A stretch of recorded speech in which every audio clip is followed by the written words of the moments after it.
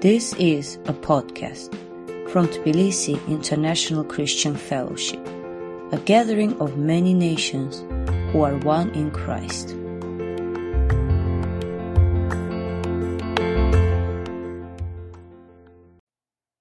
Greetings, everyone. Let's pray. Thank you, Lord, for gathering of your people from across and around the world, and that we have this in common. Jesus is our Savior and our Lord, our Redeemer.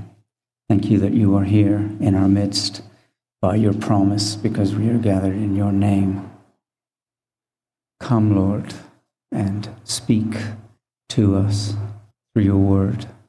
Open our hearts by your Spirit and speak what you want to say to us. In Jesus' name, amen. So, this is part 4 for me, out of 4. The first 3 were creation, fall, and redemption.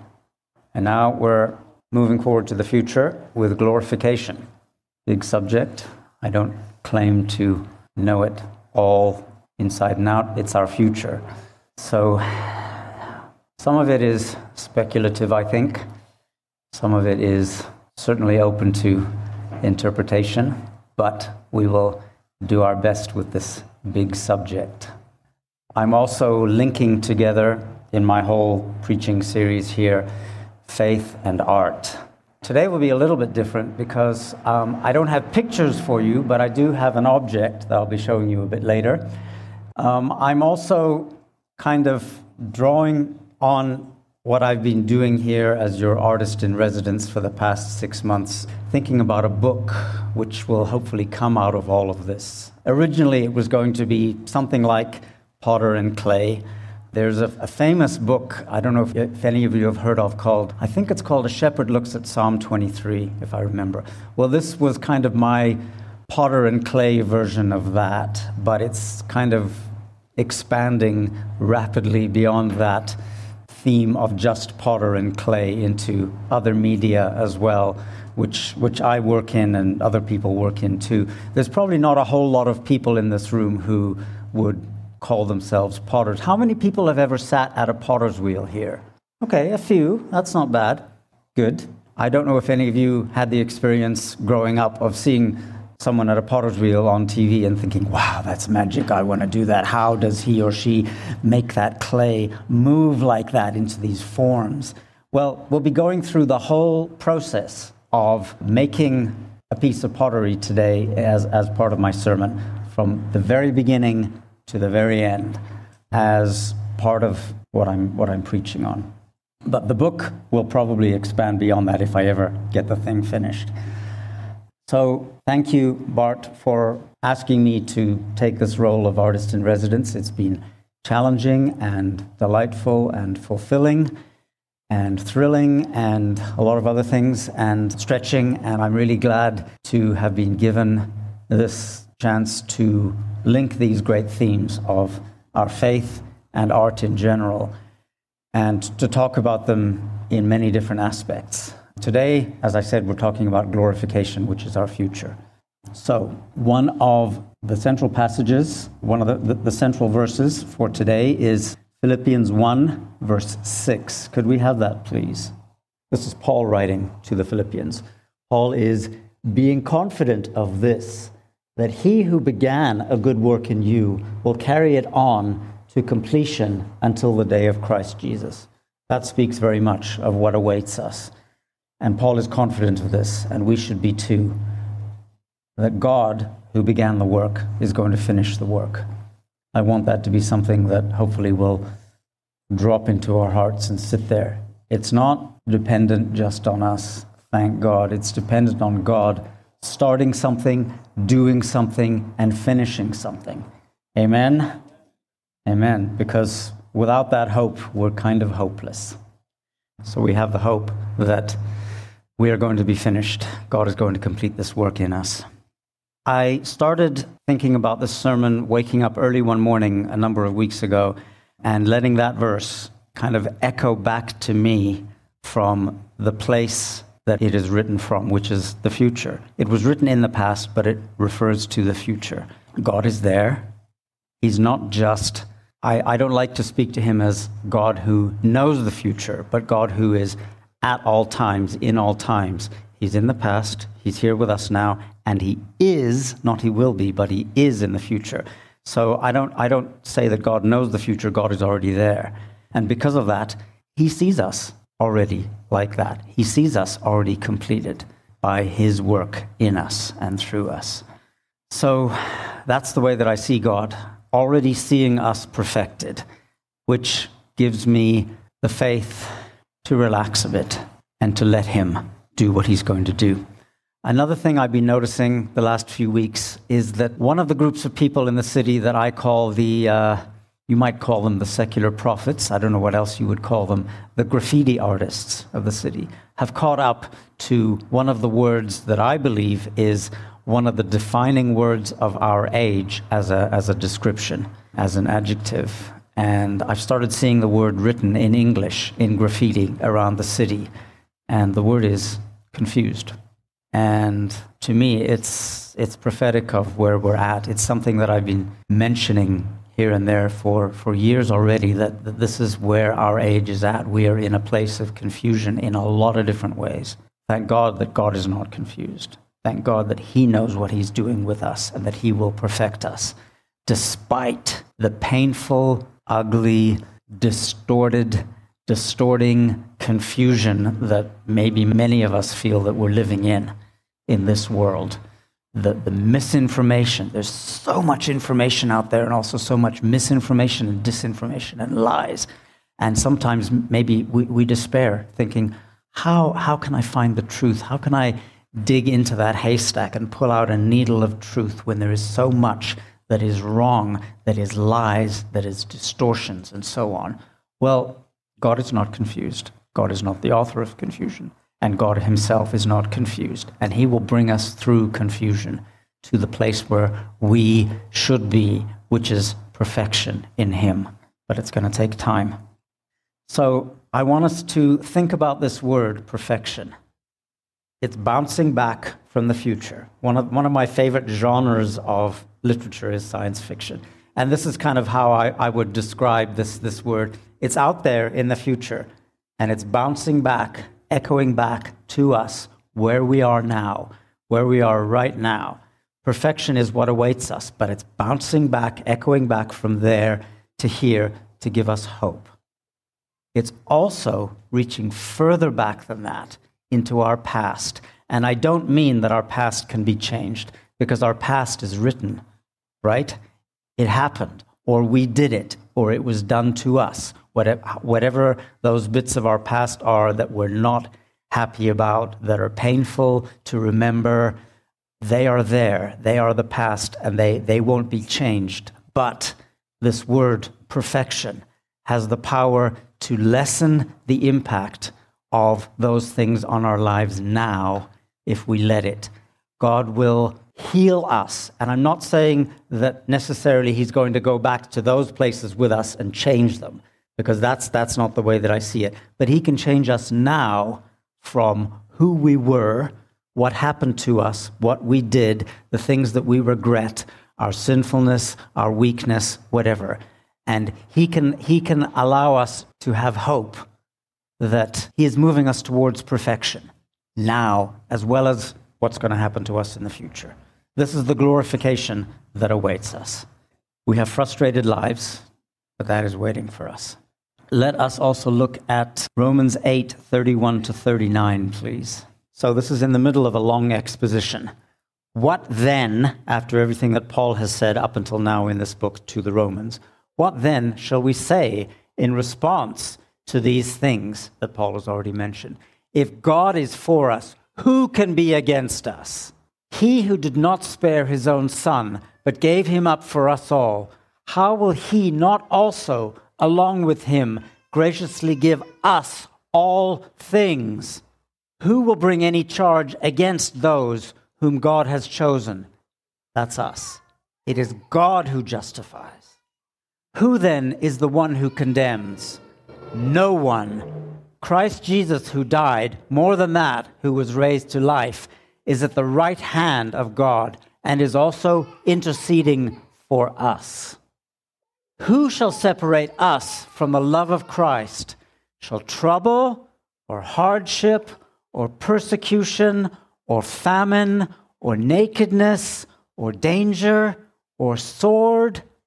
As it is written, for your sake we face death all day long. We are considered as sheep to be slaughtered. It's not all a happy story or a happy picture. No, in all these things, we are more than conquerors through him who loved us. For I am convinced that neither death nor life, neither angels nor demons, neither the present nor the future, nor any powers, neither height nor depth, nor anything else in all creation will be able to separate us from the love of God that is in Christ Jesus our Lord. I don't want to say to the devil, do your worst, but that is a long list of things that cannot separate us from God, including all of creation, including the highest of God's creation who fell to become the lowest. Not even he can separate us from the love of God in Christ Jesus. But there are daily or hourly skirmishes along the way in this battle, which will determine our path through life until we get to that perfection. I also want us to look at 1 John chapter 3, verses 1 through 3. This is another passage that's been on my heart very much. See what great love the Father has lavished on us, that we should be called children of God, and that is what we are. The reason the world does not know us is that it did not know him.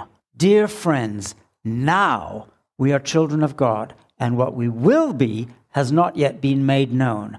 But we know that when Christ appears in the future, we shall be like him, for we shall see him as he is. All who have this hope in him purify themselves just as he is pure. So this is our part. God is going to make us perfect, and we are going to purify ourselves. Because why? Because we have this hope that when we see him, by a process of transformation, we shall be like him. That's so amazing to think about. You see something and you become like it. You see that one and you become like him.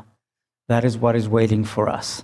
Just looking at him is going to transform us out of our cocoon, out of our crawling along the ground with many legs, into a winged creature of glory that will be splendid and amazing, that we cannot imagine the glory of now. There's a long part in Revelation, but I think before we get to that, we're going to start looking at the process of making something out of clay on the wheel. So the first part of that is that clay is mined. It's dug from the ground. It's taken from its home. Unless it's porcelain. Porcelain is the white clay that needs a very high firing temperature. Porcelain does not occur naturally in nature, whereas earthenware, the low-firing clay, and stoneware, the high-firing but earthen-looking clay, they do occur naturally in nature. We dig them out of the ground and we make something out of them. That's the first step. We take it out of its home and we gather it together and we have this raw material called clay. Then, maybe the clay is thinking, oh great, now that I've been taken away from home, something is going to happen to me. But usually what happens first is the clay is abandoned for years. And one of the traditions that they have in Japan, especially with porcelain, they want to get their clay, their porcelain, as plastic as possible, which means as malleable or as moldable as possible. And the way to do that is to put it away for years. Years. There's a tradition. In Georgia, the tradition is that the wine that I make, some of it I'll put aside for my son's wedding. And it will be put in a big crevri, a big amphora in the ground, and kept for my first son's wedding. 20 years, however long, many years that'll be. And that wine it'll be wonderful. But in Japan, they do the same thing with porcelain. They put it away for the first son's wedding, and then it is dug out of the place where it was stored, and then it's ready to use. After a couple of decades, this clay has become wonderfully malleable and able to be molded, which is really what the potter or the sculptor is after. So it's not just dug from the ground, but it's abandoned and forgotten about maybe for decades before it gets to that point. And the clay at this point is wondering, What is going on? Why am I in the dark? Why am I in the cold? Why is nothing being done with me? Why was I taken away from my home? This is so frustrating. Has he forgotten about me? Has she forgotten about me? That is what the clay might be thinking. Then the next stage is the potter will take some of that raw material and he'll start doing what's called wedging it, which is working it by hand like this, usually in the same direction. And what they're trying to do is to get it as ready as possible for that wheel. It's a painful process. It's a lot of squeezing. Every little air bubble has to be forced out of that clay because I don't know if you know what happens if you get an air bubble in a piece of clay that's being fired. It'll blow up. Simple as that. The whole piece will be ruined. One little air bubble that's stuck within a piece of dry clay, when you fire it, it'll make it explode. So we have to have all that air worked out of the clay and the clay to be tortured into this position that is ready for sculpture or hand building or working on the wheel. That's the next step. We call it wedging. Then the potter takes the piece of clay and throws it down on the wheel hard because it has to stick to that wheel, because if it flies off, it's going to be useless. So the clay has to be stuck on the wheel hard. Ow! That's painful! Not easy being a piece of clay. Goes through all these different things that happen to it before it even starts looking like anything interesting. This is the life of clay. So once that happens, then the next process is centering. And all of these processes are important, but if you don't have a piece of clay on the wheel that is centered, then again, it's going to fly off and be useless. If it's perfectly centered, then it's rotating on the wheel, but it's also still. Its center is the center of the wheel, and now the potter can say, this is ready for the real work. This is when the potter puts his or her hands into the clay after forcing it gently but firmly into being exactly centered. Then it is ready to start pushing it down or raising it up, making walls out of it, making it go out and in again. You've seen pottery done, yeah? For me, it was magic, and I always wanted to try it. And finally, I had the chance when I was 19 years old, I think was the first time I ever sat down at a potter's wheel. But the potter is working this clay on the wheel, now that it's perfectly centered, so that he or she is now free to make the form that they're looking for. And it's on the wheel, it's usually going to be some kind of vessel. So something that you can put liquid into, or use to cook with. If you're a Georgian, you might want to make lobio and serve it in a clay pot, or ajap sandali, or the other dishes of Georgian cuisine which are served in a clay pot. But the potter is now making this vessel of whatever shape. It might be a flat plate, it might be a bowl, it might be something tall and thin. It just depends on what the potter wants, what he or she is interested in at that particular moment. So this is where it starts looking really interesting. We're getting a form that is finally coming out of the formless clay that up until that point could have been just anything. But now we start to see the skill of the potter, and something interesting is happening. Then it gets cut off the wheel with a piece of wire underneath it and carefully put in a place where it can dry out slowly.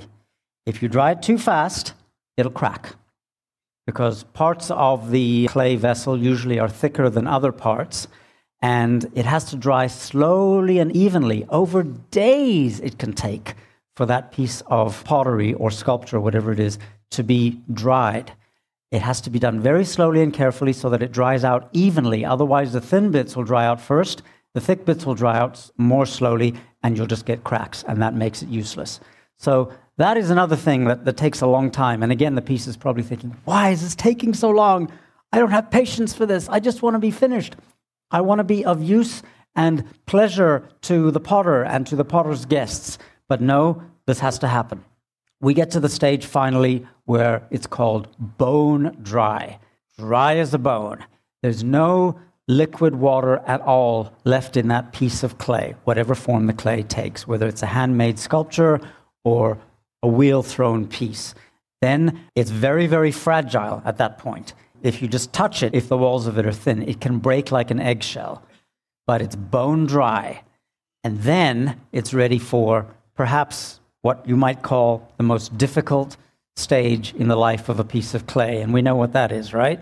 It's the kiln. It's the place of testing, the place where it gets fired. And there are usually two firings with a piece of clay. The low temperature firing, which is still hundreds and hundreds of degrees and takes hours and hours, turns the clay from bone dry into a thing that can no longer be dissolved back into water. Until then, before it's fired the first time, you can take that clay object. If you put water in it, it's going to go, it's going to turn back into mud, which is what clay actually was originally. But once you've fired it the first time, the bisque firing it's called, or the biscuit firing, it's no longer water soluble. It's no longer dissolvable back into mud. You can now put water in it and it'll hold water. Then the final stage in making the clay, after then it can be glazed if you want to glaze it. And glaze is like paint, except that when you glaze a piece of pottery inside or out with this extra substance, you then fire it again, and that's usually a high temperature firing, and the glaze, which comes from the same word for glass, becomes like a surface of glass on the piece of the clay. It adds shine, it adds more interest, it might give the clay a different color. There are glazes that are called crystalline glazes. And believe it or not, with those glazes, if you fire it very, very slowly, like it might take 2 days to bring that glaze firing up to temperature, keep it at that temperature, and then cool it down again very, very slowly. And you get crystals forming on the surface of the glaze. If you want to Google an image of crystalline glaze, you will be amazed at what those things look like. They look like frost on the surface of a vessel. It's more magic. There's another thing that can be done with a clay vessel, depending on the kind of glaze you're using. But this last firing, whether it's glazing or not, is called the high firing, high temperature firing. And with stoneware and porcelain, it's well over 1,000 degrees. It's a very, very hot temperature. And again, the clay is probably thinking, wow, how am I going to endure this? And in fact, the clay is being taken to the point which is called vitrification. And if you took it much beyond that temperature, it would melt. It would start to melt and slump. Can you imagine something that is the same composition as rock or as glass being heated up to the point where it starts to melt? Well, you don't want to take it that far, but you do want to finish the clay so that it's as hard and solid and beautiful and permanent as it can be. We have pieces of clay, either fragments or whole pieces, in our museums that are thousands of years old, from places like Egypt and India and wherever they were first working with this stuff. You know, so even if a clay vessel gets broken, the shards, the pieces, can still last for thousands and thousands of years because they're basically of the same composition as rock. So now what happens? Well, now the potter takes his piece and he looks at it. He says, it's finished. It's done. I like it. You may not believe this, but the very first time I ever sat at a potter's wheel, this came out. I think a lot of it was luck. I'm not a very practiced or a very skilled potter, but I got lucky the first time. I signed this piece, number 1, 1987, and it has traveled with me around the world, and it's still here in one piece. It's a piece of stoneware. It's got a rough surface. You can see that you can put something inside it. I don't even know what it's for specifically, but the main thing it does is make me happy. And this is what the potter makes clay vessels for. He gives them a place of honor in his home, he or she. They might put them on a little stand that can rotate. They show off this piece to the guests, and they say, I made this! Look what I made! Isn't it cool? Well, it's the skill of the potter or the luck of the potter, whatever you want to say. But this is now a permanent object which, given the right conditions, will last until the world itself burns because it's pottery. It's fired pottery. And that is something very, very pleasing if you've ever worked with clay, to have something that works, whether it's your first piece or, you know, a piece that's hundreds of pieces down the line, whatever it is. So there it is. That's what the potter ends up with, something that they can be pleased with, something that graces their home, something that they put on a shelf, put on display for people to look at. That's what it's for. It might have a function, or it might simply be something interesting to look at and people to say, oh, wow, that's cool. I like that. It might be a sculpture, or it might be an actual vessel like that. And vessels can be used to put many different things in, as we know. So this is the life of clay, from something that we dig out of the mud and the muck to something that we turn into an object of beauty, an object of pleasure that bears the imprint of the potter's hand and mind and eye all over it. The potter had a plan, or maybe the potter got lucky and something nice resulted. But it was a long journey, wasn't it? It might be years and years to get from that muck to that finished object, being put aside, being made plastic, being thrown, being dried, being fired, and so on and so on and so on. And with a little bit of luck, with a little bit of skill, you end up with something that just pleases the potter. That's all it's for, is to bring pleasure to the potter. Guess what? That's us. We exist to bring pleasure to our Maker. Every single one of us. Every single one of us who is in God by faith in Jesus is a work of art. And some of you might laugh at that. Some of you might think, what kind of a work of art am I? But we are not the ones to judge. Here's a couple more verses for you from Isaiah. Isaiah 29:16. You turn things around, or you turn things upside down. As if the potter were thought to be like the clay. Shall what is formed say to the one who formed it, you did not make me? Can the pot say to the potter, you know nothing? Probably not. It's the potter who has all the skill. The clay is just a piece of mud after all, right? And then the next one, from a little bit later on in Isaiah. Yet you, O Lord, are our Father. We are the clay. You are the potter. We are all the work of your hand. You and I, every single one of us, we are the work of God's hand. He is going to finish what he started in each one of us. We don't know what that's going to be like, but every single one of us is going to be different. There are no two pieces that come off the wheel or out of the potter's hand that are the same. Every single one of them is unique. Every single one of them brings pleasure to the potter and to the guests of the potter, and maybe even to each other. So this is the destiny that awaits us. We are handiwork of a maker, and he is going to finish us. I promise it to you because it comes out of his word, and we can trust his word. It's not my promise, it's his promise. Written over and over and over again in Scripture in so many different ways. He is going to finish what he started.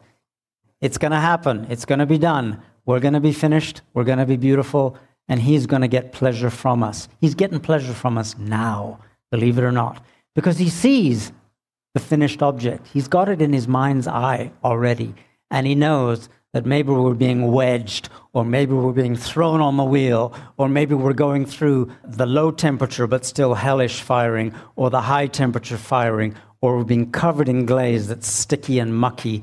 But out of all this is going to come a vessel that the potter goes, yeah, I like it. It's good, it's useful, or it's just plain beautiful. Does that sound good? This is the glorification that awaits us. I also believe that everything that is in us, we're told not to cling to our lives because we'll lose them, but to let them go and they will be preserved.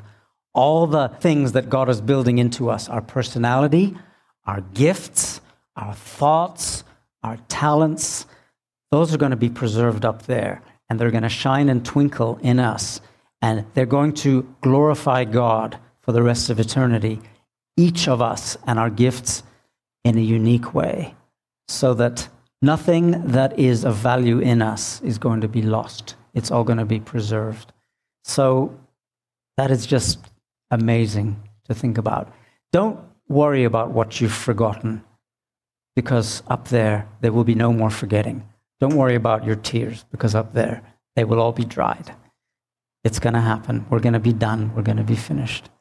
Thank God for that. I want to say this to you for hope, to find the strength to continue, because the end is not bitter but sweet.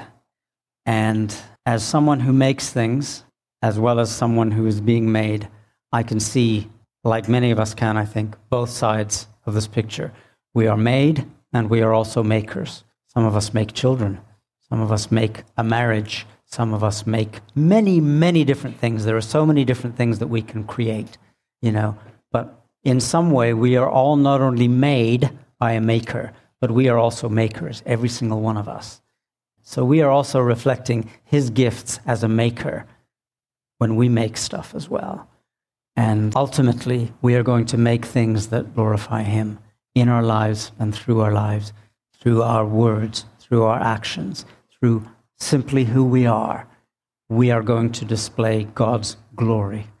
If you have the time, look at Revelation, all of chapter 21, and let's say all of 22 as well, the end of the book, because those are really the glorious things that await us in the new Jerusalem, in the new heavens and earth, in which we have a role to play as the bride of the Lamb, the bride of Christ, the finished, perfected, sparkling, multifaceted, glorious, infinite, immortal beings that we are going to become. It's hard to overstate it. I don't think it can be overstated that what awaits us is magnificence. It's waiting for us, perfection. In the midst of confusion, in the midst of chaos, in the midst of frustration, perfection awaits us. Thank you and amen. Lord, thank you. Thank you for planning on making us your vessels, each of us to hold or reflect or display something beautiful. Each of us unique, but all of us summing up a part of you, for that is who we are and who we are going to be and who we are moving towards.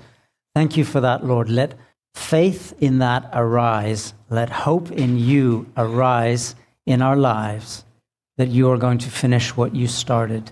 We trust you for this, Lord. We declare our trust in you as the maker, as the artist, as the potter, to finish what you started. In Jesus' name, amen.